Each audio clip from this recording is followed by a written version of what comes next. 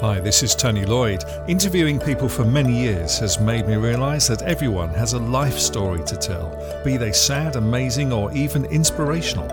I want to bring as many human stories to you as I can in this series of podcasts. Human Stories with Tony Lloyd. Louise and Val from Les Amis des Animaux. That's it. Is that pronounced correctly? There's animal. Yeah. There's animal. My French is fairly rubbish, but thank you for putting me straight on there. Louise, can you tell me first off what Les Amis des Animaux does? What's it set up for? So our main objective is to help all abandoned, ill-treated, sick animals. We mainly work with two SPAs in the north of Tarbes. One's Azurex and the other's north of Tarbes. We're contacted, probably not daily, but quite often by people at the refuge to say they've got a dog or a cat that's in need of fostering. So we take the dogs, cats out of the refuge, put them in a foster family so that they can eventually be adopted. We're also contacted by various individuals who have either found a dog or a cat, or the owner has died. So our main aim is to adopt as many dogs and cats as possible. Okay, so just dogs and cats, no other animals? Yes. Okay, fair enough. It's best you concentrate on what you know best, I guess. Yes. Okay, thanks for that, Louise. Now, Val, you're also an English lady living in France, and you're a member of this organisation. What's your story? How come you live in France? Well, we always thought we would retire to France. We used to come here all the time on holidays, and we went to different parts of France. And one year we came down to a village called Madiran, which is where the wine comes from. I don't know whether you've heard of it. There's a lot of Madiran wines, and we liked it. Is that why you went to that region, for the wine? Did you go? It was a pretty good reason. Yeah, they're pretty good wines. But we did this, so we came back and a couple of times and decided we'd look for a property here. That was 17 years ago, when a lot of people, I think, at that time were coming over to France. So, and we've been here ever since and never regretted it. We loved it. And we came with one cat from when we moved over. We've always liked cats and had cats.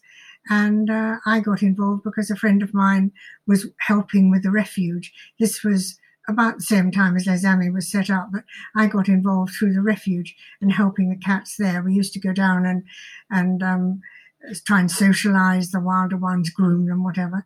And then I got involved with Les Amis, and one thing led to another, and I now am mostly in charge of finding foster homes for cats, and this time of year kittens. We're just awash with kittens, and so many, particularly this year's bad because of the situation with COVID-19 and everything.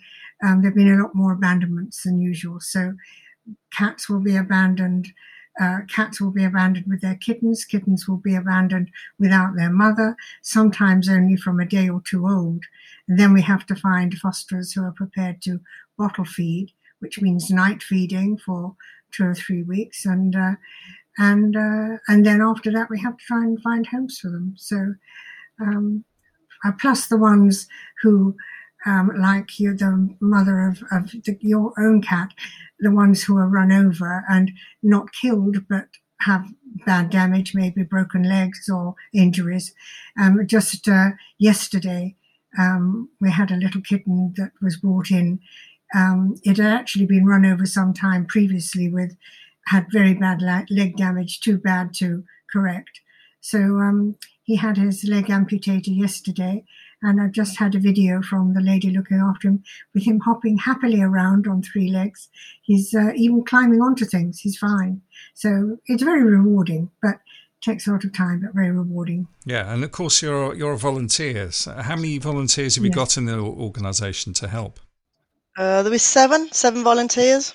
Well, 7 and we on basically the work 7. Yeah, on the Conseil. on the actual. We've also got Conseil. different members as well. Yeah. Yes. But we basically work 7 days a week. Is about 20 hours a day. Because some people well, switch off at 2 o'clock in the morning, and others switch not on at many, 6 in the not morning. So many.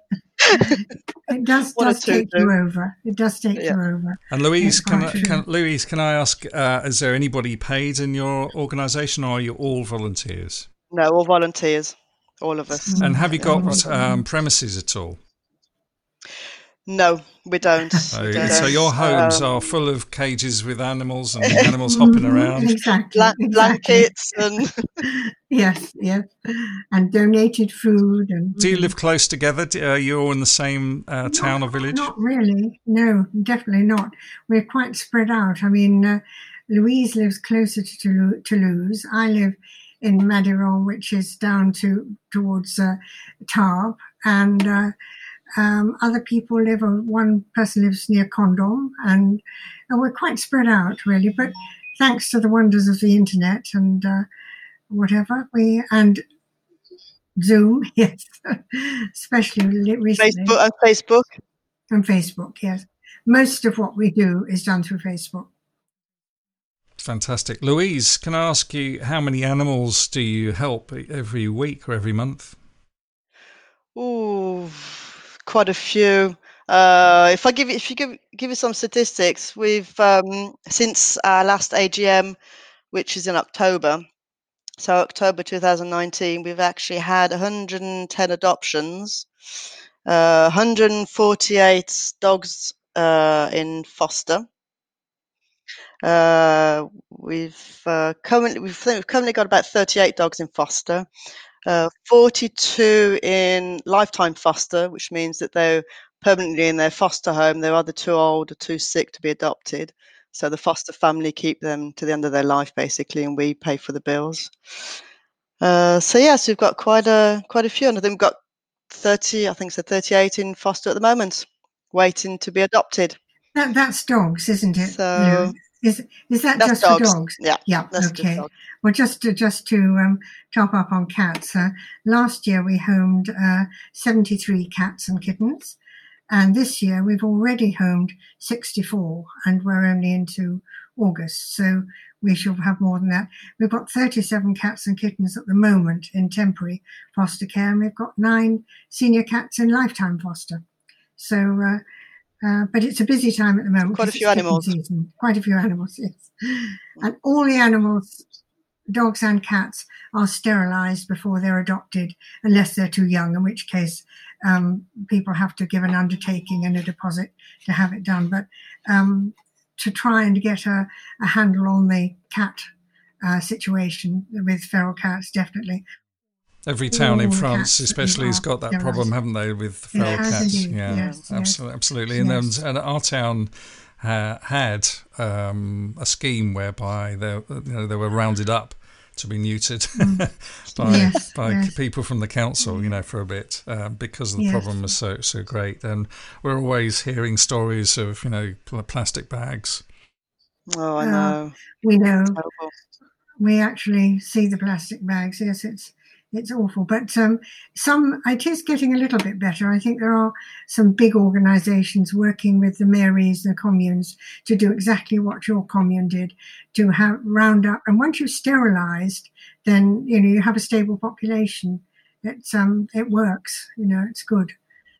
Okay, when you're rehoming dogs and cats, what sort of people are you after? I mean, obviously somebody that wants a dog or a cat, but how do you vet the people at all before you give them away? Yes, we do. There's definitely we always do a home check before. So either we know foster families, so we contact them. We've got a list of foster families who permanently foster, or people contact us via our website and say we're interested in fostering. So the first step is to do a home check. We've got people all over France. I think we're foster in 20 different departments.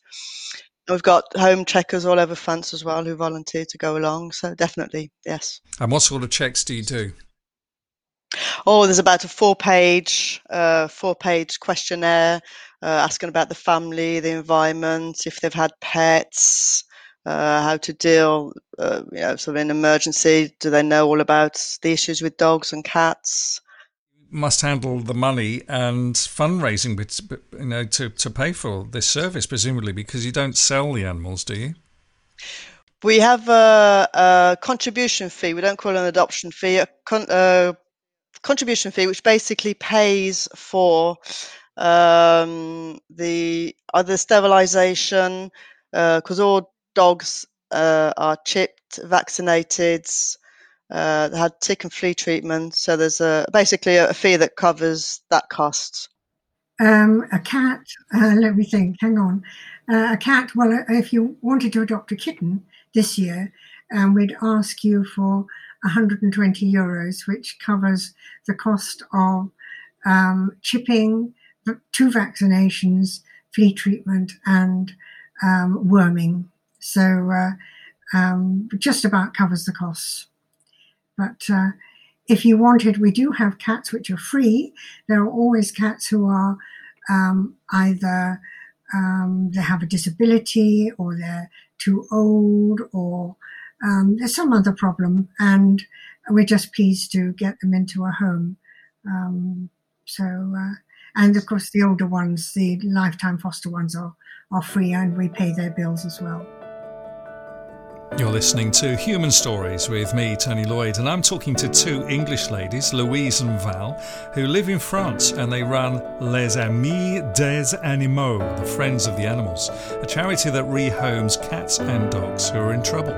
I asked them about the vet's bills. To give you a figure, since last October, I think we spent nearly €80,000 in vet bills.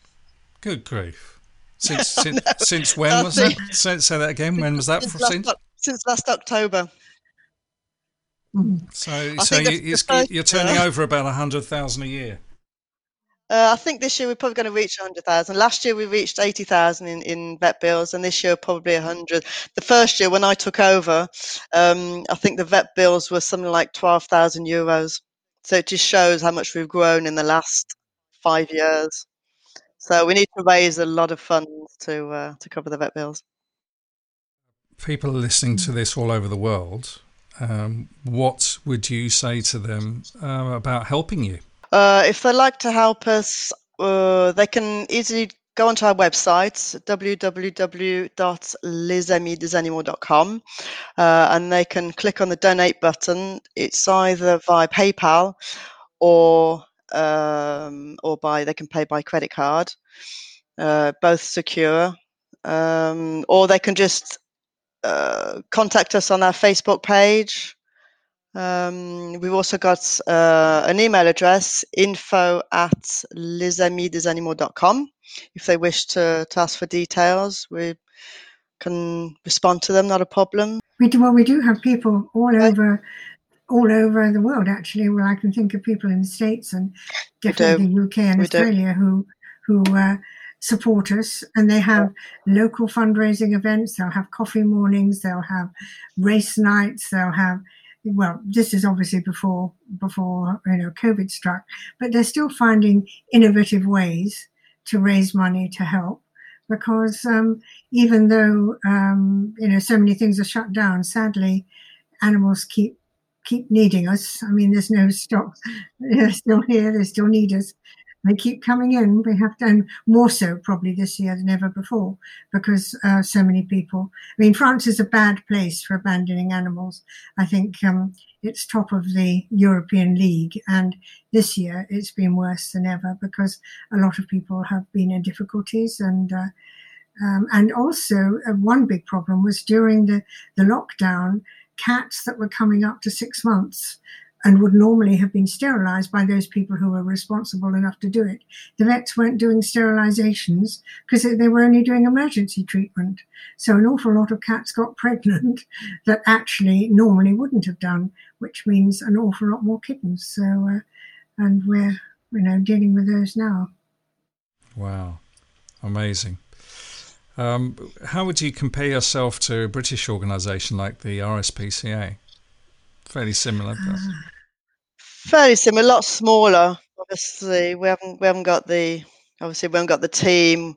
We don't have the paid staff, and we don't have the paid staff that they have with the inspectors and whatever. I mean, most people that help us are retired, but Louise has a full-time job, so she's doing, and when she says 22 hours a day, she probably means 22 hours a day because she has to do it as well as work. But a lot of us are early retired or retired and have more time. But we don't have any paid staff, and we don't have the sort of legal framework that the RSPCA have to back them up, really, with court cases and things. Do you have to register yourself as a charity in France like you do in England? Yes, we are a charity. Yes. Okay. Yes. All right. Well, it's been lovely to talk to you. Wish you all the best for the future, Louise. Thank you very much. Louise, what would you finally say to people listening to this to encourage them to help you? If they wish to adopt a dog or cat, then please contact us. So there's seven volunteers working all the time, so there's always somebody here to listen and to advise. We definitely need funds to cover all our vet bills, which are getting larger and larger every year. Or if they just want information, or just please contact us. We're here to help. That's brilliant. Do you have on your website? Do you have pictures of the animals that are available? Yes, we do. We have the dogs, some cats and kittens, and some of the dogs that are currently in foster, waiting to be adopted. We're always updating the website as well, as best as we can, because obviously we're all very busy, different. But we try and keep it updated. Although in southwest France, we do rehome animals, cats and dogs, all over France and beyond, to the UK, and we've had them go to Belgium, Switzerland, whatever. So we have a wonderful covoiturage system where volunteers will do a stretch of the journey, link up with someone else. And so we can it may take 4 or 5 people involved, but we can get a dog or a cat from down near Tarbes right up to Paris or Belgium or wherever it's going. The UK. Or the UK as well. So distance isn't a problem for us. We can always sort out a covoiturage to get the dog back. Either somebody's travelling back to the UK or up north, or as Val said, we get couple of people involved and go from there. Can you help people who want to take their animals across borders? We do give advice and help. Yes, I have experience of that. Yep. Val and Louise, thank you so much for talking to me on Human Stories. Your work is fascinating, very worthwhile, and I wish you all the best for the future. Good luck looking after those cats and dogs. Thank you again. Human Stories is a free podcast with no fees paid to contributors, in the hope that they'll somehow inspire and help other people. Get in touch if you've got a story to tell. If you or your organisation would like a professional podcast series to get your message across, contact me to chat about the very reasonable costs involved. Human Stories with Tony Lloyd.